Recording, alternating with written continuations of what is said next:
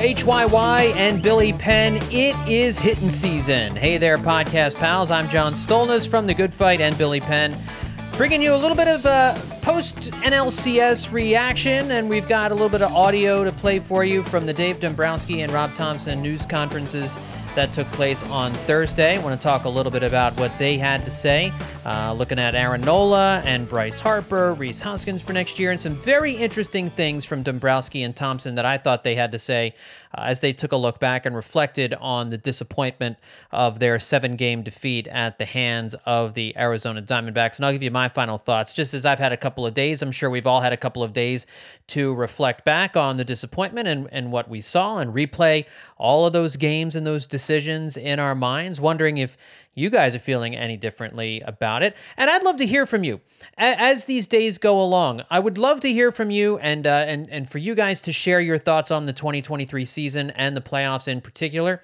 Where do you think the Phillies went wrong here in the NLCS? What will be your lasting memory of this 2023 season? And here's the way you can do that. You've got a cell phone, right?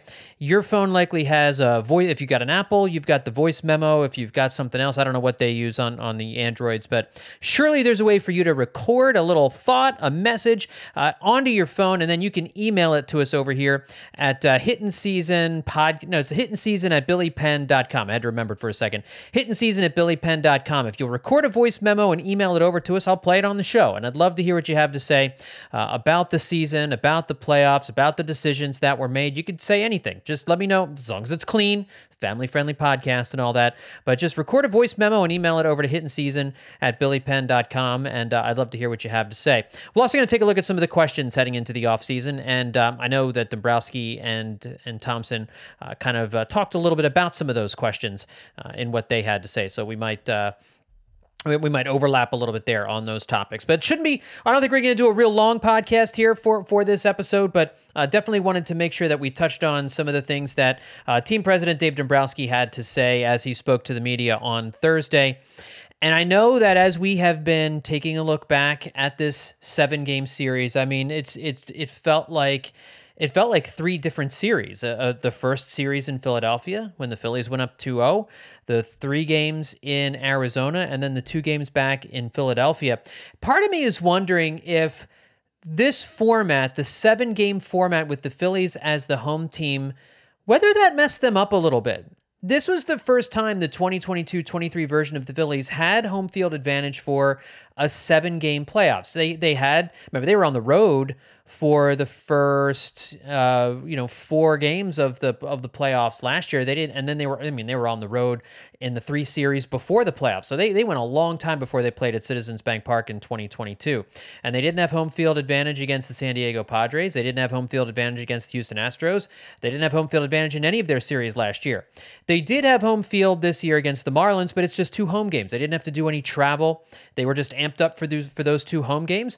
And then they started off on the road in Atlanta, just like they did last year in the division series. And the mindset going into that 5-game series is, of course, you take one of those first 2 games. You steal that game 1, and then you try to win game 2, but you come back home with a chance to win games 3 and 4. And the Phillies did that last year against the Braves. They did it again this year. They were familiar with that concept. They were familiar with that flow. Last year against the Padres, it was a similar mindset. Take game 1 or 2 in San Diego, and then you come home for games 3, 4, and 5, those 3 games in the middle, where the Phillies swept all 3 games last year, winning that series in 5 games. This year is a little different. Obviously, they took those first 2 games in Philadelphia, destroying the Diamondbacks in those first 2 games, then went to Arizona for 3. And it was pretty clear that somewhere between game 2 in Philadelphia, that off day, and then game 3 in Arizona, something happened. Something changed where they got knocked for a loop. I mean, that one game was a weird start time too. It was 5 o'clock Eastern time for game 3, 2 o'clock West Coast time. They didn't take batting practice. They didn't take infield that day. And you just wonder if did that foul things up a little bit? Is that something that they would do again moving forward in a playoff series? I know that Dombrowski said that that's how they approached it during the regular season. They erred on the side of rest, but you wonder if that was the right move or not. I have no idea if that was the right move or the wrong move, but you get those 2 games in Philadelphia, and then you go to Arizona, and the vibe completely changes, obviously, when you're going to Arizona, and you don't show up for game 3. You don't show up for the first half of Game 4, but you end up taking a 5-2 lead in Game 4, and then, of course, the bullpen, Craig Kimbrell, Ryan Kerkering, Greg Soto, blow that game to smithereens.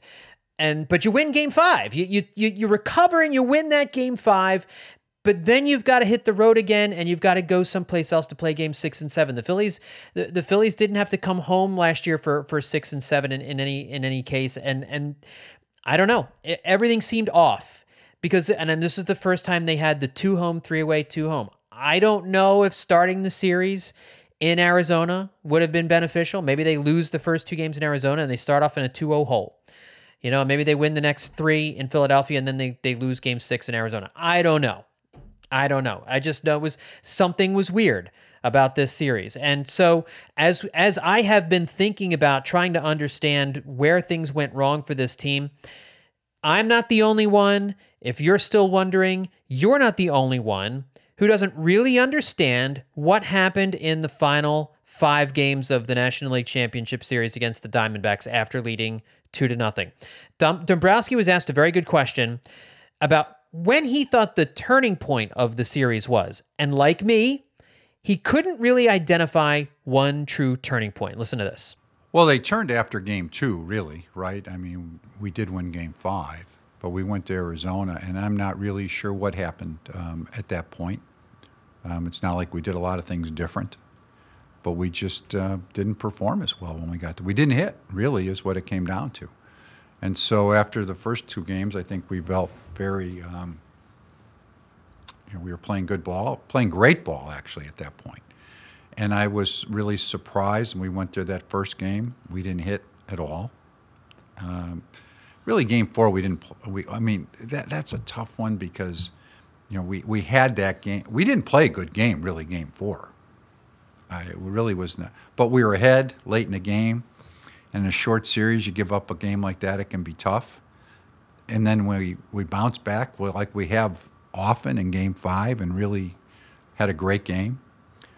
And then I'm not sure what happened here because it's the one thing that normally hasn't happened for us. I mean, we played so well at home, played so well in the postseason at home, a lot of confidence level.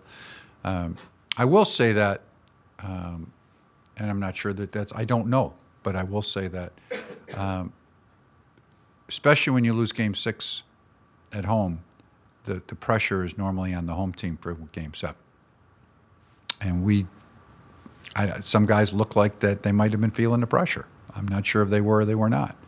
We didn't have really good at-bats in Game 7, and I'm not really sure why their bullpen continually shut us down all the time. I wish if we had those answers, you would have adjusted with it.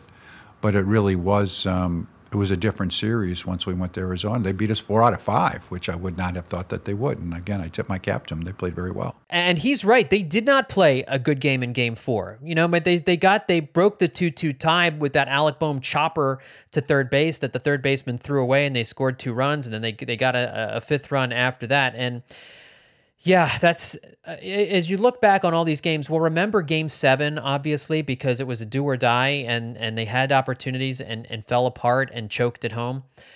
But Game 4 was the one that's going to really hurt, that you can't blow. I mean, the Phillies recovered when they did that in Atlanta against the Braves in Game 2.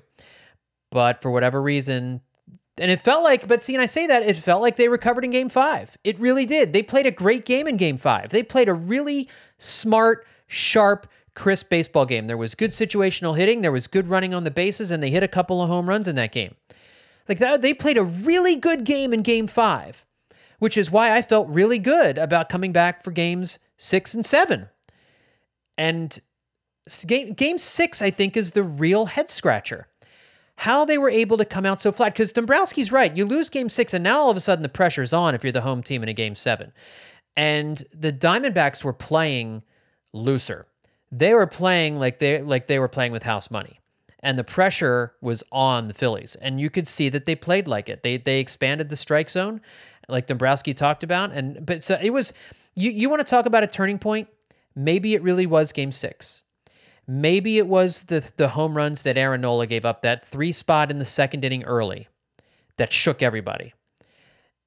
As I'm thinking about it in real time now, I think that may have been the turning point because you had the 3-2 series lead coming back to Philadelphia. You just won a great Game 5. You bounced back from Game 4, had a great Game 5, and put yourself in a position to go to the World Series with a Game 6 win. I think we all were 99% sure they were going to take care of business in Game 6. And then when they didn't, Game 7 rolls around and now everybody's nervous because, like you've always heard, anything can happen in a Game 7, and it did. So I'm going to talk a little bit more about some of the other aspects of this series in just a second. I mean, we don't need to harp on it too much. They lost, right? They lost because they didn't hit. Is the big takeaway from this. And Dombrowski talked about that as well. He said he noticed that you heard him say that it looked like guys were pressing. They were chasing throughout the series, and both Dombrowski and Rob Thomson were asked about this team being so homer happy these last 3 months. Well, I'm here to tell you, teams that hit home runs in the playoffs, generally speaking, win the vast majority of the games. The statistics will tell you that the home run happy teams, generally speaking, do a better job in the playoffs because it's very hard to string a bunch of singles together and sacrifice fly your way into multiple wins in a postseason series. So you want to have a team that can hit the long ball. What the Diamondbacks did really well was they saw a Phillies team that for whatever reason just started to swing at everything. They lost all plate discipline. Virtually everyone except for Kyle Schwarber and Bryce Harper really lost their plate discipline. It all went away. And the Diamondbacks, to their credit, recognized it and generally speaking stayed out of the middle of the plate, except for Zach Gallen, who kept throwing guys fastballs down the middle of the plate. I don't know why he kept doing that. But the majority, everybody else just refused to do that. They refused to give in to the Phillies hitters. And they found, I think Nick Castellanos' comments after the game were really eye-opening. I mean, he said, in Game 2, I went from seeing the ball so well, and then all of a sudden in Game 3, I'm just struggling to see the ball. And he was never able to pick up the ball again after that. And that just blows my mind. Like, I know how hard hitting must be. You see from umpire cams how fast balls come in. Pitching Ninja shows you the tunneling of how these pitches look like they're exactly the same for so long, for so much of their trajectory, and then one pitch will be a 97-mile-an-hour fastball on the outside corner, the other will be a slider darting 6 inches outside. And I don't know how I don't know how anyone hits a professional pitcher. I don't know how they do it. But it is also mind-boggling to me how you can be seeing the ball so well, so clearly, and then the very next night, it goes away, and it goes away for the whole rest of the series. I know it happens. I'm not singling Nick Castellanos out here. It's happened to Nick Castellanos. I think it happened to Trey Turner. It happened to a lot of the guys in that lineup. Where they just, I remember Ryan Howard used to say that all the time. I'm just not seeing the ball well. How do you go from seeing the ball well to not seeing the ball well? I know that it happens. I know it's a baseball thing because hitting is really, really hard. It's hard to pick up the baseball. It's just one of those things. It's as someone who doesn't play, and again, this is where baseball players get annoyed with people like me. I've never played at a significant level before, so I can't relate. I don't know the experience, but I felt bad for Castellanos because he's saying like, I'm trying. They were all saying they were trying. I mean, Bryce Harper, bless his heart, after the game, he's like, I got in the 7th inning when he flew out to center field. I got that 2-1 pitch. I got the fastball I wanted. I got it right where I wanted it, and I just missed it. That was like a key difference between the NLCS last year and the NLCS this year. Compare the two pitches. The one that he hit out for Bedlam at the Bank was in almost the exact same location, exact same speed as the one he popped out to center field. Baseball's a matter of inches, man. 107 miles an hour off the bat. There's an I think Jason Stark tweeted out, a ball of that hit that hard, generally speaking, for Bryce Harper this year. He had a 7-something batting average on balls hit that hard. He hit 15 home runs on balls hit that hard this year. And that one didn't go out. So I don't know. Let me get back to some of the stuff Dave Dombrowski had to say here. Talking about Aaron Nola, Dombrowski indicated that he is their number one priority to re-sign this offseason. But he did note that Nola will be in demand. He's not sure that the Phillies can meet the price that other teams might be willing to use to go after him. And we're not talking about dollars, I don't think, here. I think we're talking about years. There was that article that came out, or that report that came out a couple of weeks ago during the playoffs, where it said Nola during the spring was seeking a 7 or 8 year deal. And the Phillies only wanted to go like 4 or 5. I mean, that's a big gulf. And I doubt that Aaron Nola is going to decrease his asking price. He had a down year this year, and he did not pitch well in Game 6 of the NLCS, but was very good before that. Generally speaking, throughout his career, has been more very good than not good. It will be very interesting to see what he signs for eventually. I think Nola would love to come back. It seems like there's a real connection. I mean, everybody on this team, it doesn't seem like they want to leave each other. So I think the Phillies do have a real shot to re-sign him. He might be willing to take a hometown discount, but he wasn't willing to take one in the spring. So this is going to be his last big contract, and I'm sure his agent is going to push him to sign for the top dollar deal. And I don't know if the Phillies are gonna be the highest bidder for Aaron Nola. But Dombrowski did say that if he does sign somewhere else, getting a top-of-the-rotation starter will be their number one priority. And we'll go over some of those possibilities here in just a second. Dombrowski also affirmed that Rob Thomson will be his manager next year. No big surprise. Anybody who thought that Rob Thomson wasn't returning next year clearly has brain chemicals oozing out of their ears. He did say he's done a tremendous job. And on the whole, I don't know how you can look at Rob Thomson's record and the fact that last year he got them within 2 wins of a World Series and 6 wins of a World Series this year, and not say that he's done a tremendous job. And I know there are a number of radio hosts who think he's a liability in the playoffs. I don't see it that way. And we're going to get to some Rob Thomson comments about some of the stuff that he did in this playoff series. Generally speaking, I think Rob Thomson has pushed mostly the right buttons. I think he's pushed the right button 90% of the time. The 10% of the time he's missed, it's hurt them. And that's what happens in the playoffs. But I'm going to get into more Rob Thomson here in just a second. But Dombrowski would not commit to saying that they were ready to sign him to an extension, that they were actively seeking to do that. Thomson is on the final year of a contract, which would make him a lame duck manager if he enters the year as one. But Dombrowski said, the season just ended. They haven't gone down that road yet. I think they probably will sign him to like a 2-year extension. So basically have him here for another 3 years. That might infuriate you as a fan base, but I'm here to tell you, Rob Thomson is a good manager. Rob Thompson's a good manager. He's not perfect. I'll tell you what, who are you gonna go out there and get that's gonna be a better manager than Rob Thomson? Someone who knows this clubhouse and knows these players and generally speaking makes good decisions. Look at what happened to the Padres this year and the Mets this year. These high-priced, talented teams that, like the Phillies, got off to a slow start this year.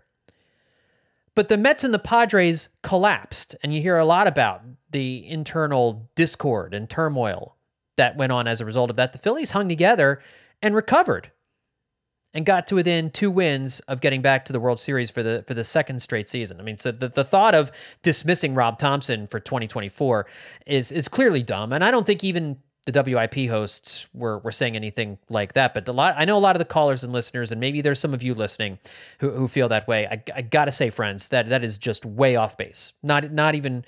It's a horrible idea to get rid of Rob Thomson. But we'll see whether or not they give him an extension. If you don't want to sign him to an extension, you want him to just play out this last year, I can understand that. I can understand the wait-and-see approach. I would be fine if he got an extension because I do think he's a good manager. I think he's a solid dude, and I think he knows his ball.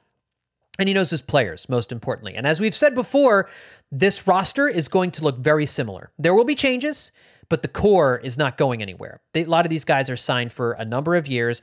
The starting rotation will be almost entirely intact. You're going to have Zach Wheeler back. The Phillies also did say concerning a Zach Wheeler extension that they might be they would be looking to sign him to a long-term extension. We're going to get to that a little bit more in just a second as well. Finally, the last, I think, real important thing of note with Dave Dombrowski's comments was he talked about Bryce Harper at first base. Said they're going to sit down and have a heart-to-heart with Harper about where he wants to play, whether he wants to stay at first base or whether he wants to go back to the outfield.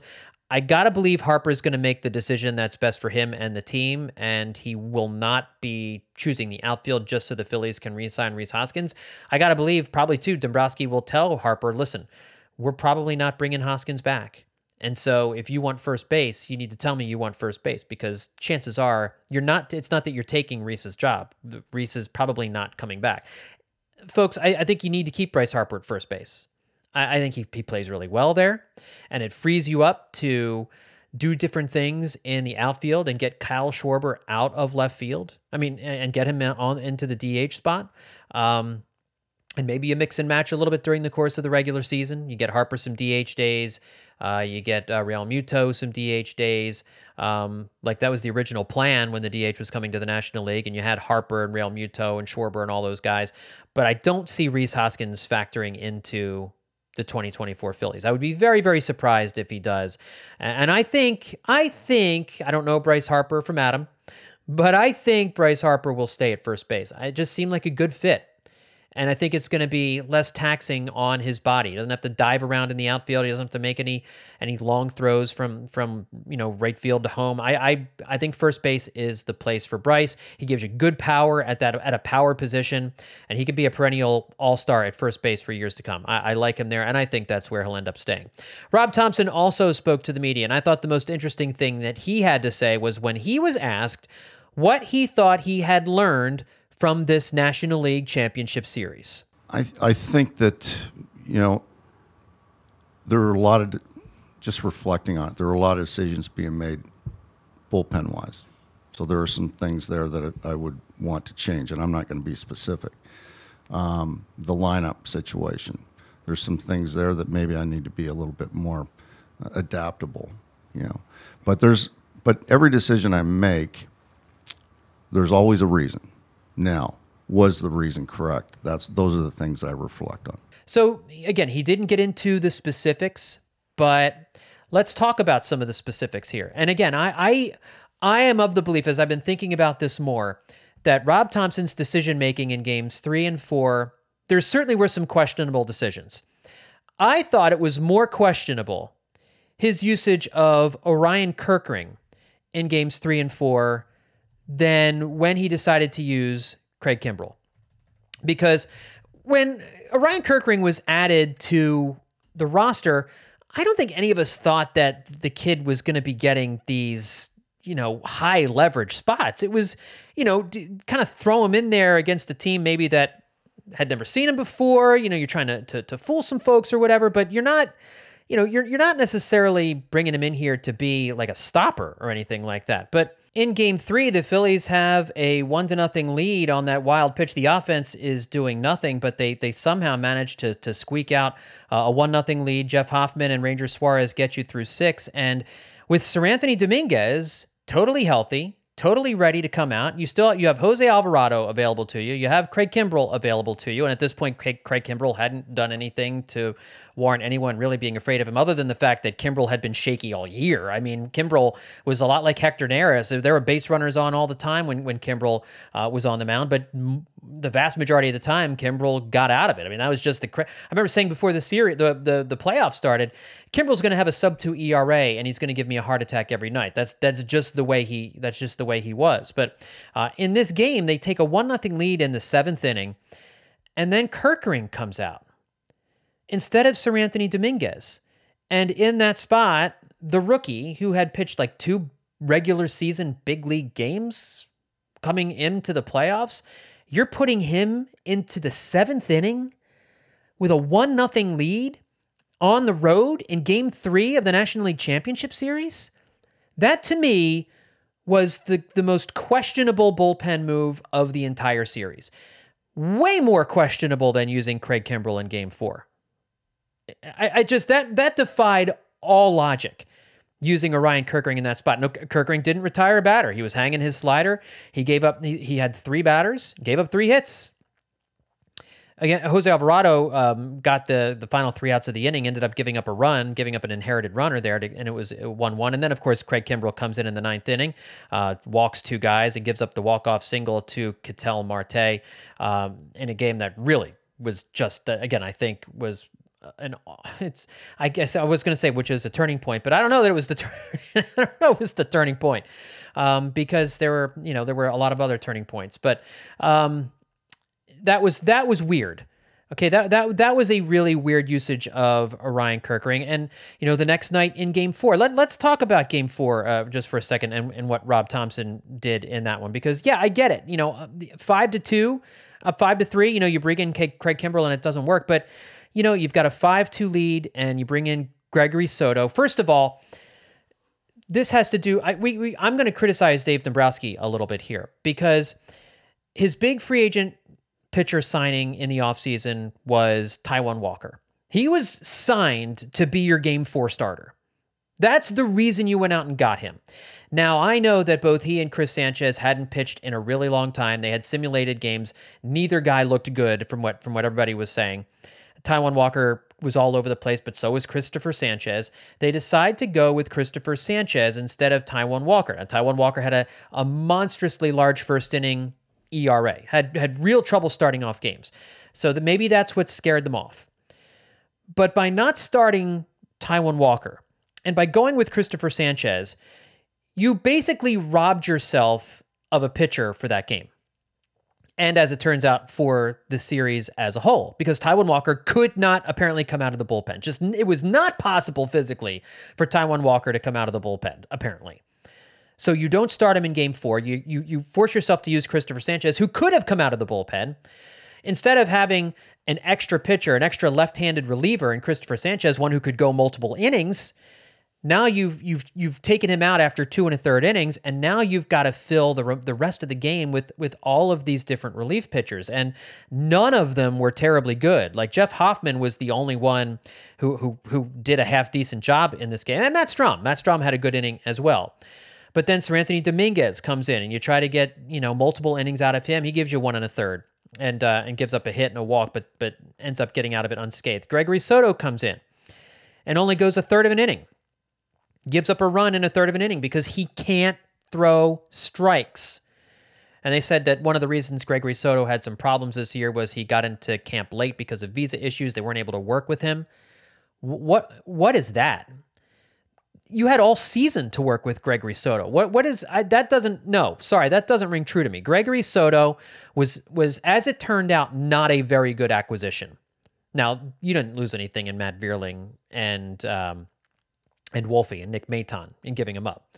So it's fine that you got him, but he was untrustworthy the entire season because he couldn't throw strikes. And you bring in Orion Kerkering again. You use Seranthony Dominguez earlier in the game, and then you're using Orion Kerkering as like your third to last guy out of the bullpen. I'm sorry, that just doesn't. That order's got to be reversed. Like, bring in Kerkering after Sanchez. I mean, Hoffman was there to kind of quell a rally, so I get that. So maybe you use Hoffman there, maybe you use Dominguez there, but I don't get using Hoffman and Dominguez and then having Kerkering right there. So I think the Kerkering usage didn't make any sense to me. And as far as the Craig Kimbrell usage in Game 4, I did not really have a huge problem with Rob Thomson using Craig Kimbrell in that spot, because who else is he going to use? He can't use Taijuan Walker. And the other guy that Dombrowski brought in, that their top acquisition at the trade deadline, guy threw a no-hitter for them during the regular season. They were terrified to use Michael Lorenzen in any of these games. They trusted Orion Kerkering more than Michael Lorenzen, who threw a no-hitter for them this year, a guy that they went after in the trade deadline, and he couldn't sniff an inning in the playoffs in a big spot. They got him specifically because he could pitch in relief in the postseason, and then they were afraid to use him.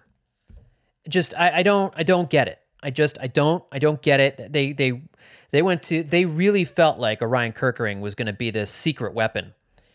And the moment was too big for the kid. That's okay. It's not really his fault. I think he's going to be great. I think he's going to be a great relief pitcher for this team. I hope he starts the season in the bullpen. I hope he has a great spring, and I hope he shoves. But it was not his time. It was not his time. And he helped turn those games 3 and 4, into the debacles that they turned into. And with Craig Kimbrell, again, I think it was reasonable to believe, given how Kimbrell allowed a lot of base runners all year, that he would be able to come out in Game 4 and get the job done. Facing the bottom of the lineup. He came in to face 6, 7, 8, right, in the 8th inning. And just lost it. Just lost it. Really, where Rob Thomson messed up wasn't even really, in my opinion, in bringing Craig Kimbrell in there. Because, I think there was a reasonable chance Craig Kimbrell was going to bounce back. He was still throwing hard. Relievers can go from looking pretty lousy one night to looking on fire the next night. And we've seen that from Kimbrell.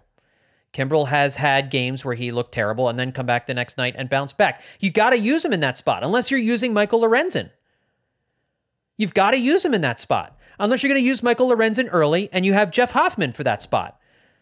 But then what are you doing is Craig Kimbrell then just, because he had a bad inning in Game 3, he's just done? Well, I don't know that you can pull the trigger that quickly. It's not realistic to pull the trigger that quickly. Where I think Rob Thomson messed up more than using Craig Kimbrell to start the 8th inning in Game 4 was not getting him out of the game as soon as that home run left the yard. Because at that point, the game's tied. It's just a tie game. The Phillies are not losing at that point, but he keeps him in there and he gives up more walks and he gives up more hits to the point where then finally they got to go get Jose Alvarado, and Jose Alvarado gives up the go-ahead hit in the bottom of the 8th inning on the inherited runner from Craig Kimbrell.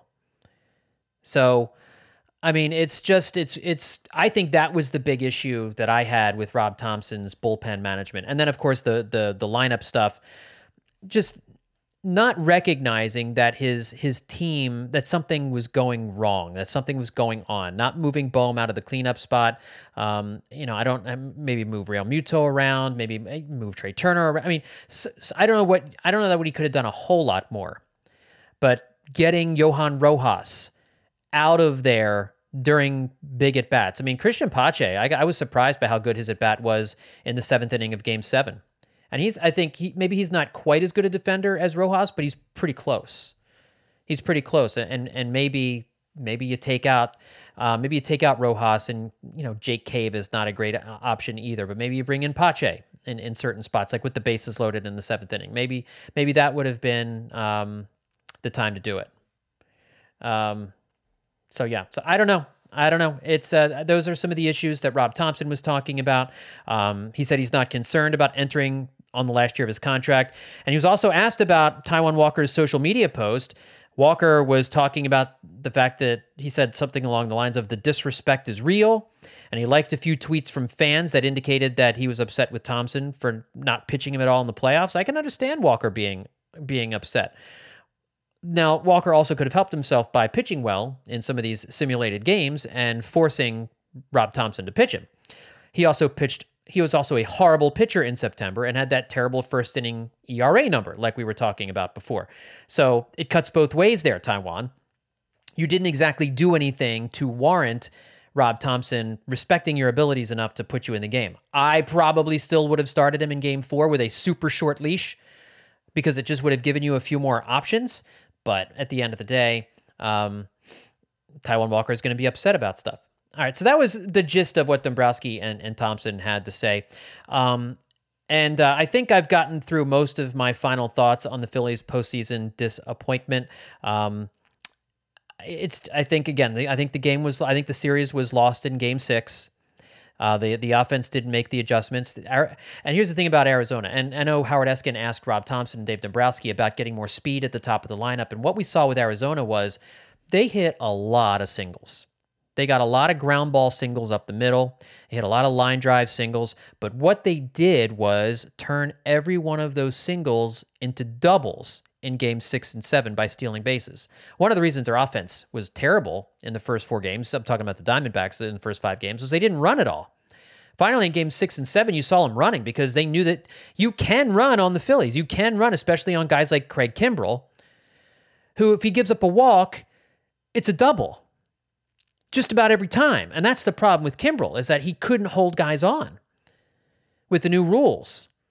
So that was Arizona's keys to victory, was just running and turning every walk, every single into a double. And that worked for them because then, runner on second base, they got so many RBI singles with runners in scoring position in this series when they needed them most. Their hitters were not trying to do too much. They made the Phillies pitchers throw strikes. They didn't chase nearly as much as Phillies hitters. They looked ready for the moment, and the Phillies looked like the moment was too much for them. At home at Citizens Bank Park. I still can't wrap my head around that. All right, some questions heading into the offseason. We've touched on some of these already. Will Aaron Nola and Rhys Hoskins be back? My gut tells me Nola will be.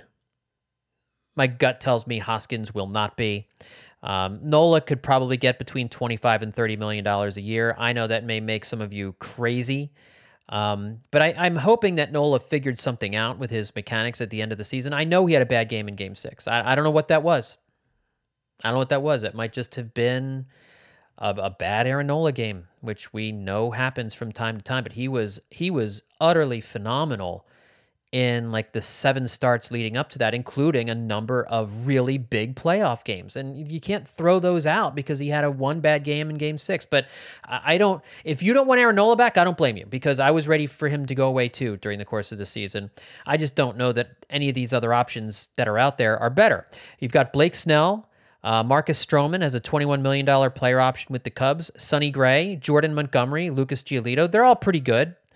Jordan Montgomery was a revelation with Texas. Can he repeat it? Blake Snell's going to win the Cy Young. Is he going to cost any less or any more than Aaron Nola? And can Snell be consistent from year to year?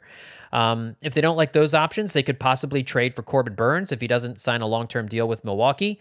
You could also try and get Dylan Cease from the White Sox. I kind of like that idea. So there you go. And then does Zach Wheeler get a contract extension?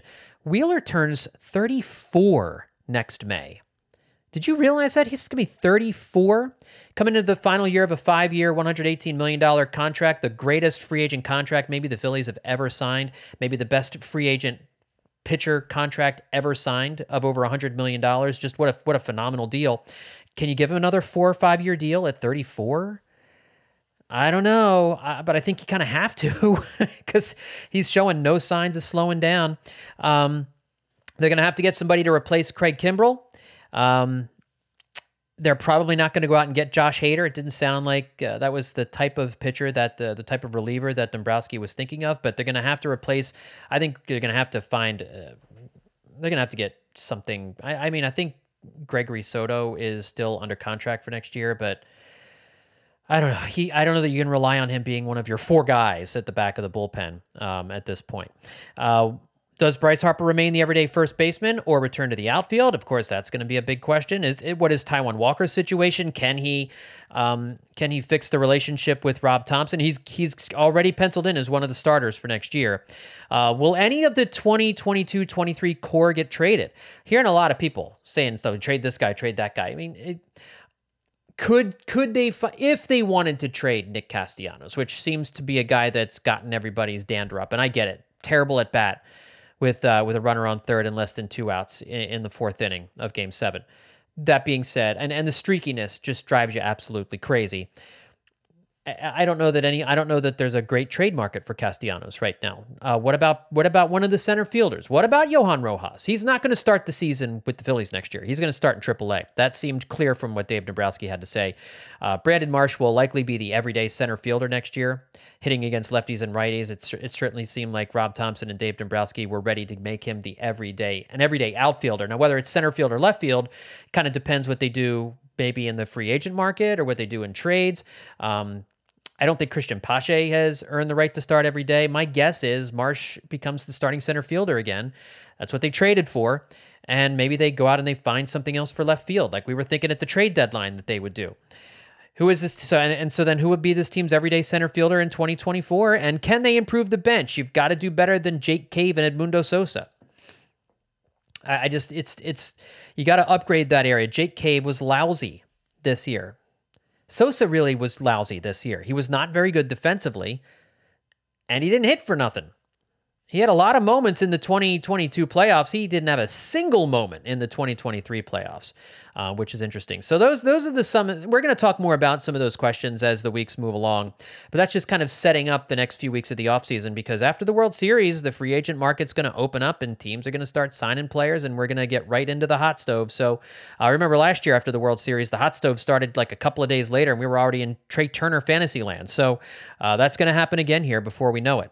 Last thing, the ratings for the National League Championship Series were phenomenal, and MLB executives have to be crying that the Phillies are not in the World Series, because the people love them some Phillies.